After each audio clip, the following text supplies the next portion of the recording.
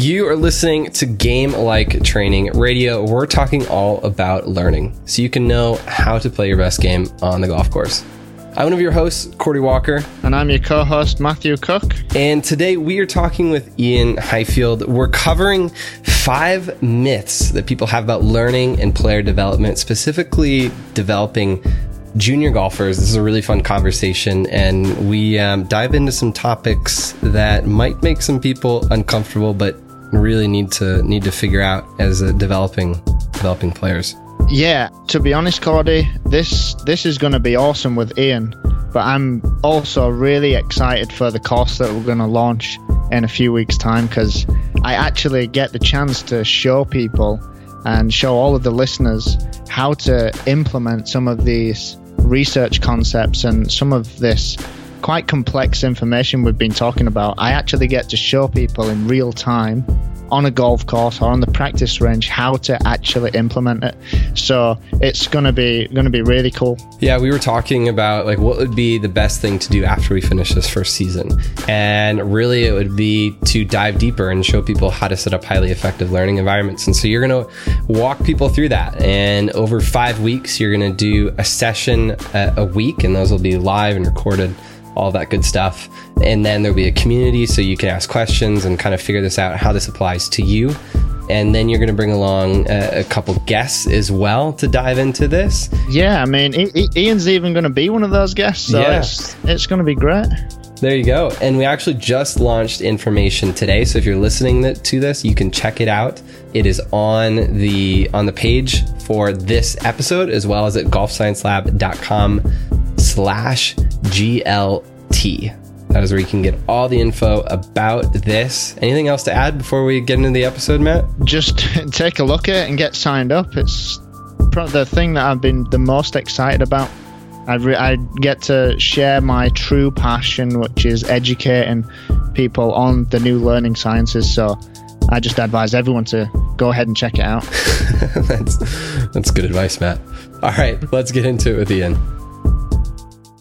All right, today we are covering myths of player development. We have Ian Highfield, who's joining us for Game Like Training Radio this week. Ian, how's it going? It's going great, thanks, Cordy. How's yourself? Really good. If people don't know who you are, could you do just like a quick 20-second bio of kind of what you do? Yeah. I'm the Director of Mental Performance at the Bishopsgate Golf Academy, which is based just outside Orlando in Florida. And also I'm the Director of Mental Performance at the International Junior Golf Academy, which is based in Hilton Head, or just outside Hilton Head, South Carolina. Brilliant. And what does that mean? Like, what are you doing with students, or like, what does that mean? I'm really in charge of, I guess, helping these young athletes develop psychological characteristics of excellence. That's what I guess I would call them, or the studies would call them. And I do that in a few ways. I work with the students on an individual basis, so one-on-one sessions if they request it. I do group work that takes place in the classroom, and then we take it out onto the golf range, or preferably the golf course. And I also work with the coaches of both academies, helping them develop their understanding of sports or golf psychology, and giving them practical tools and solutions to apply it into the training, when I'm not there. So that would be the majority of the role, but I'm extremely blessed to be able to do it. It's a passion of mine, and I really, really enjoy it. It's awesome. All right, well, let's get into it. I know we've got a whole list of myths. We have about 20, 30 minutes. Let's see how many we can get through. Ian, kick us off. Where do we start with myths around player development and learning? I'm going to start with one that was thrown at me a lot when I first started working in golf psychology. I mean, maybe even nearly not quite a decade ago now, but coming up to that. And a lot of experienced coaches said to me, I don't think these juniors need mental coaching.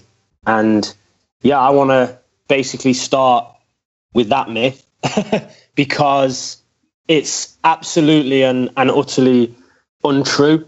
I think if we look at the PGA Tour, we can see that every single golfer swings it differently. We can see that there's different grips, different body types, major differences throughout the mechanics and the physical ability. But if we actually take a close look at the things that these players do have in common, they have psychological characteristics of excellence in common. They all have a certain level of resilience. They all have a certain level of grit. And they have to have that, because if they don't, they wouldn't be on the tour. You know, it's the average age, I think, of getting your card on tour is 27 or 28 if you go through tour school. If you go through the tours progressively, so if you were to go sort of Hooters Tour to Web.com to PGA Tour, that's maybe like an 8-year journey. So when we're looking at an 18-year-old, they're statistically between 8 and 10 years away from achieving their goal if they want to play on tour. When we look at a 7, 8-year-old, which can be the age that we're delivering lessons to, they're 20 years away. You know, the Rory McIlroys, the Jordan Spieths, they're the anomalies, they're the outliers. So if you don't develop certain psychological characteristics like grit and resilience, then you're not going to see out this journey. So I like to bust that myth, if you like, straight away, and advise any parent or any coach, you know, start working on children's psychology and mental games absolutely as soon as you possibly can. It's a vital component to them learning and growing and working closer to their goals and dreams. That's really interesting, Ian, that you mentioned these characteristics of, you know, psychological excellence.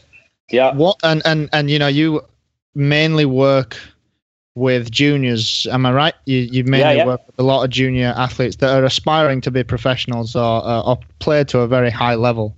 Yep. What do you, and especially coming to such a high class facility that you're working at, you get them coming from all over the world, different backgrounds, different cultures, different upbringings. What do you think are some positive and negative effects within these different students' social surrounding during their upbringing at home?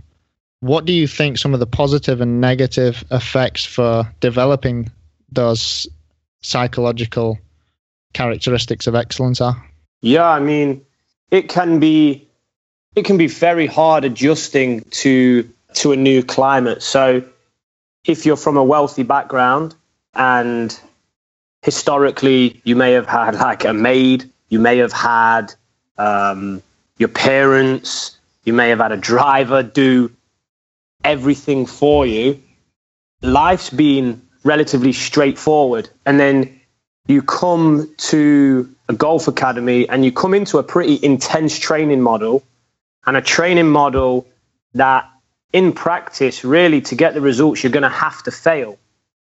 So a lot of these young students, and this just isn't exclusive to the Golf Academy model, this is exclusive to just youngsters in general, they miss the grit and the resilience and the desire to be task orientated. A lot of them are just searching for instant gratification. You know, they want to do it and they want to do it now.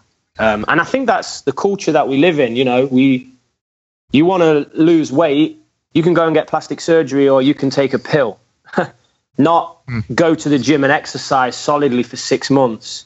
Yeah. So I think not only do a lot of the young children get things done for them, and life's relatively easy. And if you want to be successful, you need a training model that isn't easy. You need a training model that's hard and that develops grit and resilience. So as well as maybe the family background providing it, actually society as well on a whole makes or attempts to make things easier and attempts to give people instant gratification. And, you know, it doesn't work. If you look at even Spieth, he failed to win the Masters. He won the Masters.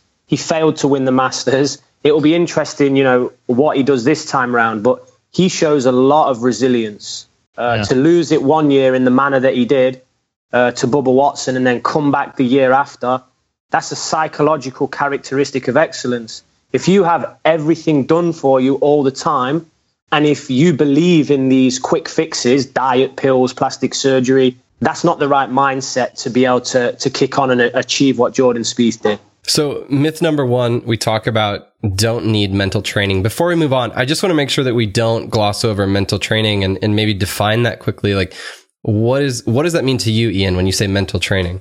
I would say we want students to develop psychological characteristics of excellence.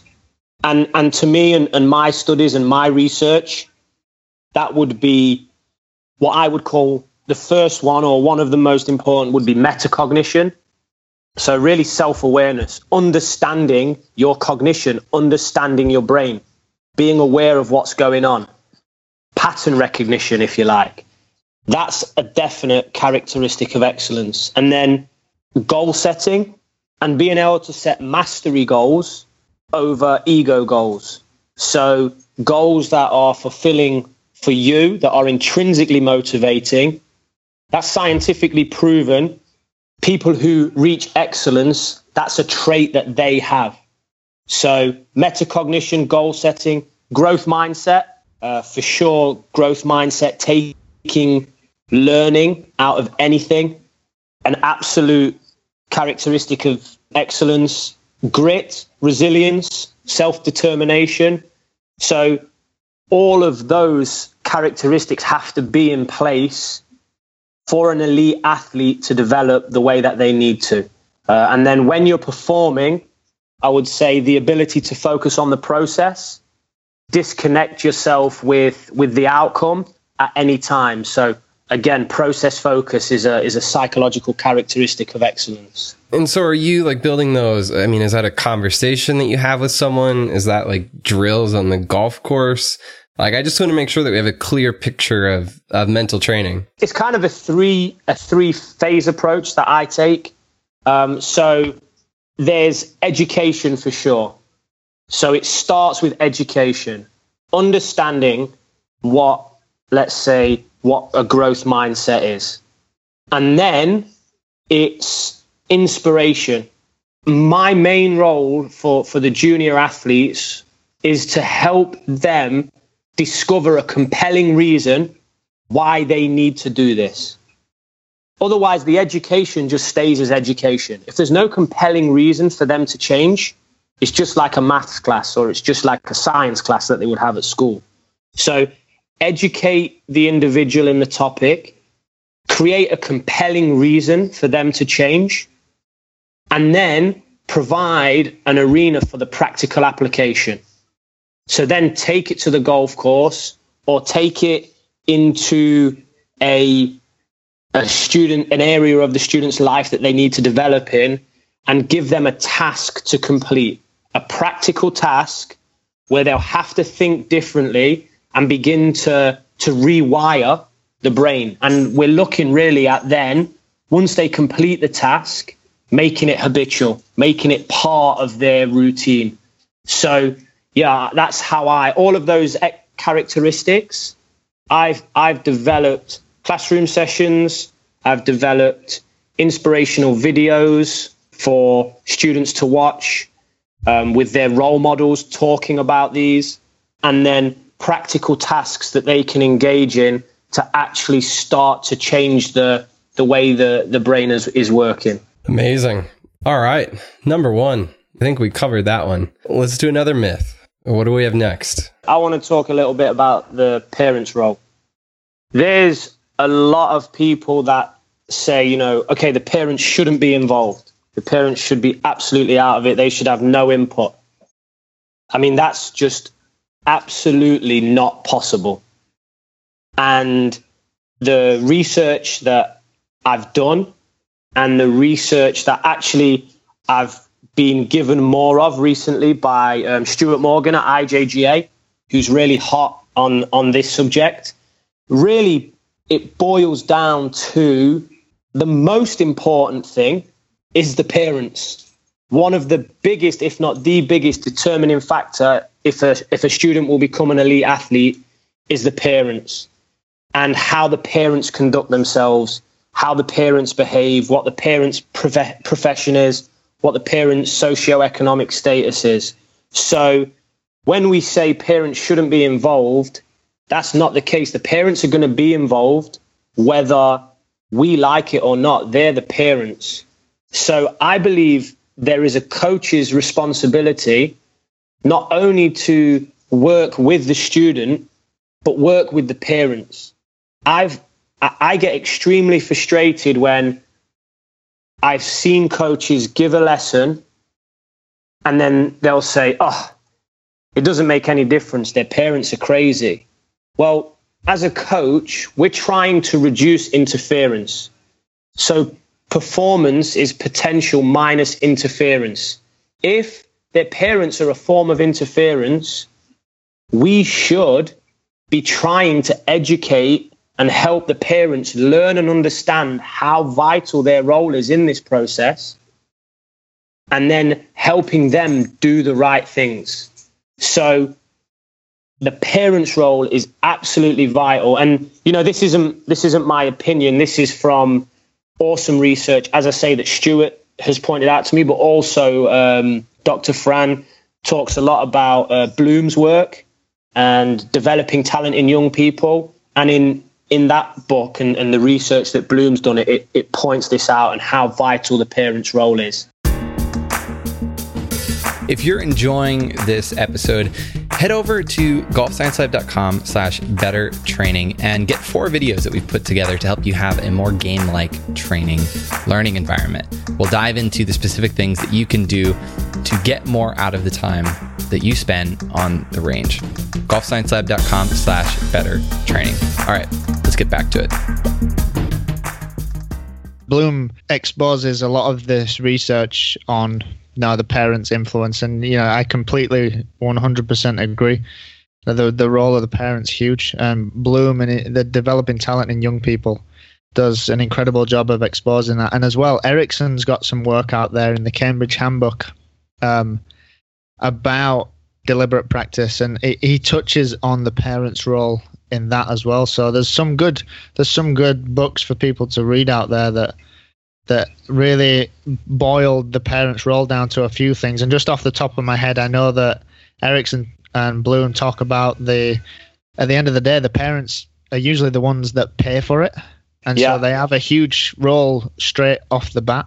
Yeah. And then, the parents are the chaperone as well. They travel, and usually if the kids are really engaged with whatever sport there is that they're playing, in our case, golf, parents will move to a different location in some cases, in most cases, so that the kids can be nearer the coach. Yep. It sounds crazy, but they do. And then, the kids spend most of the time, or more time, a lot more time around the parents than they do when they're with us coaches. So, I couldn't agree more about the parents' role. I'm lucky enough to work with Kevin Smeltz as well, who's obviously a top 100 instructor. And myself and him, we've talked about this quite a lot, and he's read Bloom's work. And actually at Bishopsgate now, what we're trying to do, we're trying to coach the parents and educate the parents. So we've put together almost a course for parents to go through. I had 3 students last year that were under severe stress due to, unrealistic parental expectations, or some of the language that parents were using around the student. And I didn't just say, oh, that student's in a bad situation, their parents are crazy. I tried to, first of all, seek to understand why their parents would behave like that. And then, second of all, I actually reached out, shared what I was working on with their son or daughter, and shared it in an educational way, and asked them to become almost like a co-coach with me. And one of the parents completely shifted, and guess what happened? The performance of the individual changed. So we often look, okay, this student isn't playing well, let's fix the club face, or let's get them in the gym and work on the physical mobility. But actually, in this instance, we educated the parent's language changed, and the student's performance actually, I wouldn't say skyrocketed, but the levels changed. It went back to where it was before all these pressures and stresses started, which was a great result. You know, it just reminded me of how complex it really is when it comes to assessing a student in this, taking a long-term look at the development of a player. Yeah. That initial phase when you start working with a new student and you have to assess them. Yeah. I mean, how dynamic and complex is that when you actually take into account parents and different beliefs from not only the student but parents? I mean, that just seems bizarre that having a conversation with a parent changed the performance of a student. Yeah. I mean, it almost sounds crazy. Yeah, and I mean, it's just, I guess, we started this journey together, me and you, and we've been doing it for a number of years now. And I used to just think, okay, if they're not playing well, I'll do some breathing techniques, I'll get them process focused, we'll be fine. And I can do all that stuff, and I can do it extremely well. Or they could go to Fran, who's the best in the world at what he does, and have a session with him. But if they go home and the parent even looks at them in a way that they don't like, that can undo everything that we've just done as coaches. So parents are wasting money, we're wasting time, and the student isn't getting what they desire. So the parent education is huge. And actually, I think it's becoming a massive passion of mine. It's something that I really want to embark on. I love what you do, Cordy, getting information out to coaches. Maybe there's a way we can do a parent one.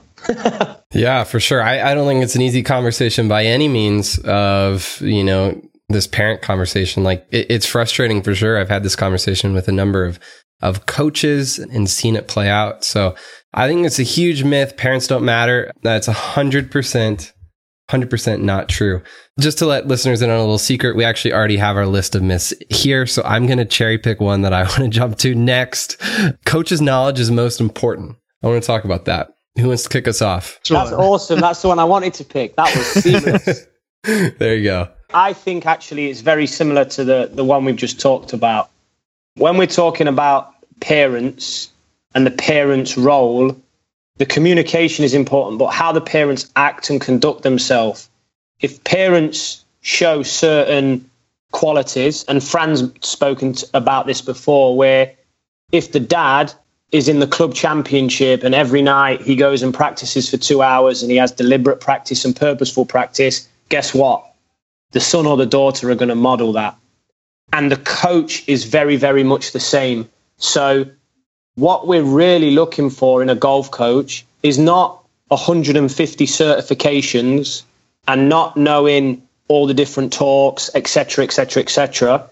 Yes, that is important, but the studies and research show what's more important is that the coach is a transformational leader, that the coach exudes the qualities that we're trying to coach in the student. So if you want the student to show up on time, as a coach, you have to show up on time. If you want the student to show grit and resilience, as a coach, you have to have grit, resilience. If you want the student to do extra reading and study, as a coach, if you're doing extra reading and study, the student will model you. And I had an instance last year where there was a young man at the golf academy who he was young. He was from Mexico, very, very talented young man. He actually won an under-18s tournament, and he's only 14. And he shot under par for both rounds. So really, really good golfer. And the mental work that we did, he put all of those processes into place. And I felt like he got to a point in his mental game where I was really happy. This kid was a little bit out of shape. He's a little bit lazy. He was often late. And he wasn't really engaging in the fitness program. And I took him aside and I said, I really think the next thing that you need to work on is your fitness. Thanks for engaging with me so well. Thanks for taking everything I've said seriously, working on it in your own time, reading. You've been an exceptional student. I think the next thing is you need to transfer that into your fitness. And he just refused.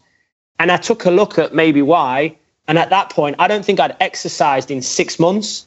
You know, me sitting down and having that conversation and talking about the importance of fitness and the mind-body connection and stuff like that. If I'm not doing that myself, I'm not really in a position to be asking other people to do it. So way more important than the knowledge that a coach has is actually that they're a transformational leader themselves. That's a great statement. I mean, I think clearly remember back in England a few years ago, I was trying to get as much information as I possibly could. And I was working with a student and he loved coming to golf so much, not because of what information I was unloading on him at the time, but because I always had a smile on my face and I always cared about him. That was it. That's the only reason he came and enjoyed golf. He didn't have aspirations to go and play professionally. He just kept coming back because he knew how much I cared about him. And then later on, 6 months later, he actually got so engaged with it that his goals changed. He wanted to play competitive golf, and you know, as much as I wanted those 150 certifications, they really didn't mean much then. And at the end of the day, no one really cares how much you know until they know how much you care. Yeah, I love that. And I think that almost leads on to another myth. Fire away. That kids have to win. Like this 7, 8, 9-year-olds, if you go win Junior World, then you're going to be a superstar. If you'd have taken that approach with that student, he's no longer playing golf. He's another statistic, a bad one for the game. Now, the approach you took was just trying to get him to come, have fun, enjoy. You engaged him in the correct phase of participation for his age and ability.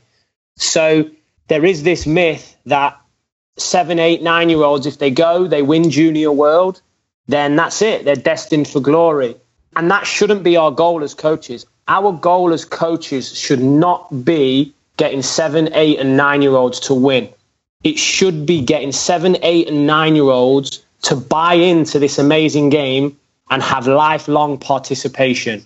And John Kessel's quote or statement, and I don't know where it is, but I've seen it somewhere, and I know you know John Matthews, so you'll be able to correct me. But he said he used to say, like, X amount of US volleyball, X amount of wins, X amount of internationals. And now what he says is like 6,220 to 0. That's how many people he's coached, and the 0 is how many people have dropped out the sport. And to me, that hit me hard when he said that. And over time, as I've read more science and research, I realized it's not about winning as a kid. It is about lifelong participation. And then when they make the choice that they want to be a winner, then maybe you look at some structural changes to the way they practice and the intensity of practice.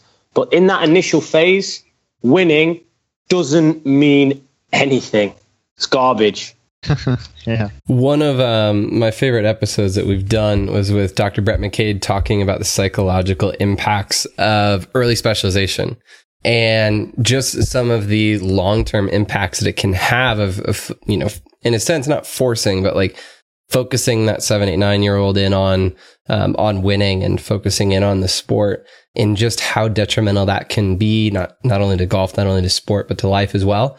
So I think that kind of mindset can really shape a path for someone. And so it's really important to kind of spread that education and that myth of kids must win. Yeah. Completely not true from if they're going to make it to the PGA Tour. You know, it's not true in that sense. And it's not true that they're going to turn out as, you know, a great human being.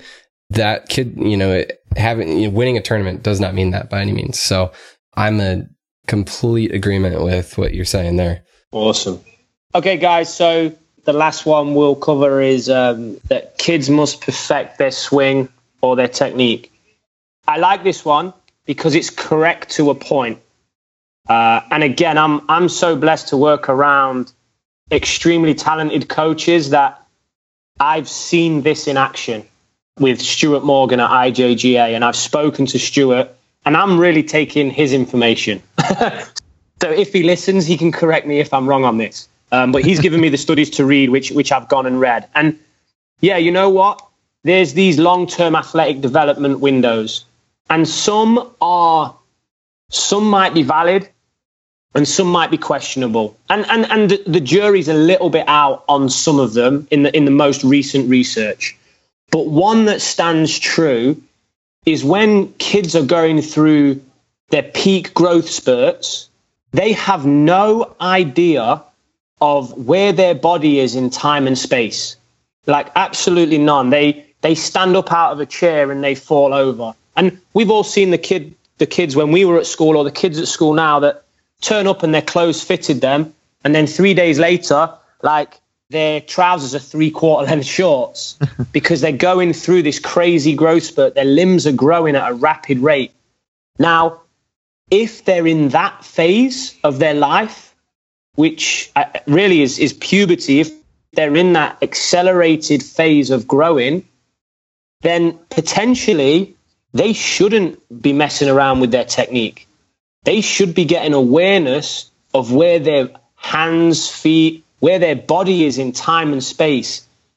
If you start messing around with technique there, it can have a detrimental effect on their golf swing. So, yes, I understand when kids are really young, there has to be some element of getting the mechanics flowing and reducing the degrees of freedom. That is absolutely correct. But you have to look out for this phase where they're going through their growth spurt. And then what you have to try and create there is more feel, more see, just more general awareness. Kids should almost be doing roly-polies, cartwheels, whatever it is, just to understand their body more and actually gain some control over their limbs. And I have seen Stuart give lessons in front of parents and explain this far more elegantly than I have to the parent, and then give a lesson all based on feel and awareness, and actually ball strike and flight have improved. So yes, students should be working on their technique, but in this phase, coaches have to be aware of it and steer clear for a certain period of time. Yeah, I mean, and to add on to that point as well, Ian, I think you can elaborate on this, but the psychological effects of this particular phase, this particular window when kids' growth is accelerating, and if a coach is still working with the player on specific technical aspects of the direction the club swinging and club face and path and all these other things, and they're not seeing any results, and they're really struggling to figure out, well, why can't I hit it? I did this 3 weeks ago.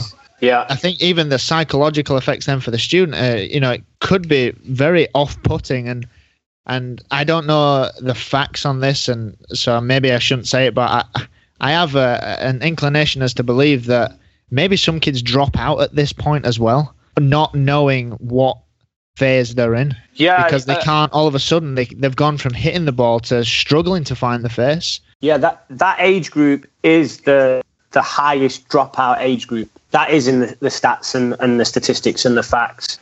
Whether that's the contributing factor, I don't know. I think it's more, okay, at 7, 8, 9, 10, this kid was a superstar. At 13, 14, he's got a two-way miss and chunking chips.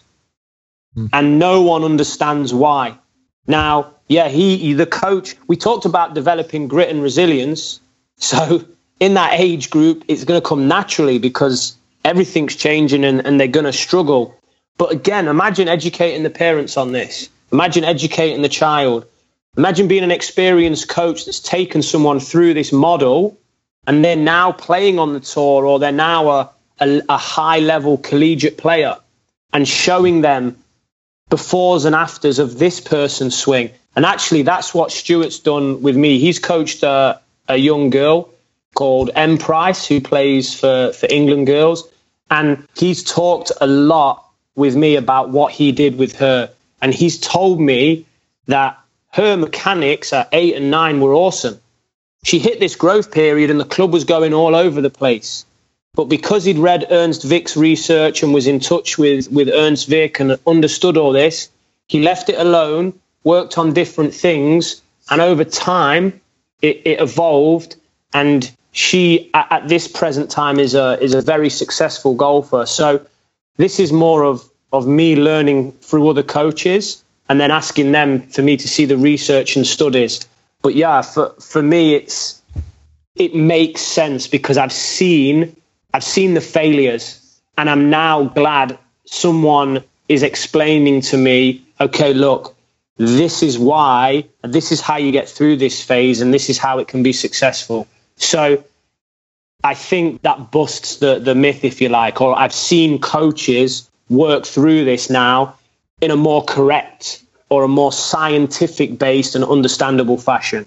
Totally true. Well, I think that's a good place to end. We've gone through 5 myths, Ian. Appreciate you sharing. If people want to get in touch and maybe tell you they completely disagree with you, or they do agree with you, maybe on Twitter, how can they do that? My Twitter handle is BG_IJGA coach. I'm also on Facebook as Ian Highfield, and Ian is IAIN.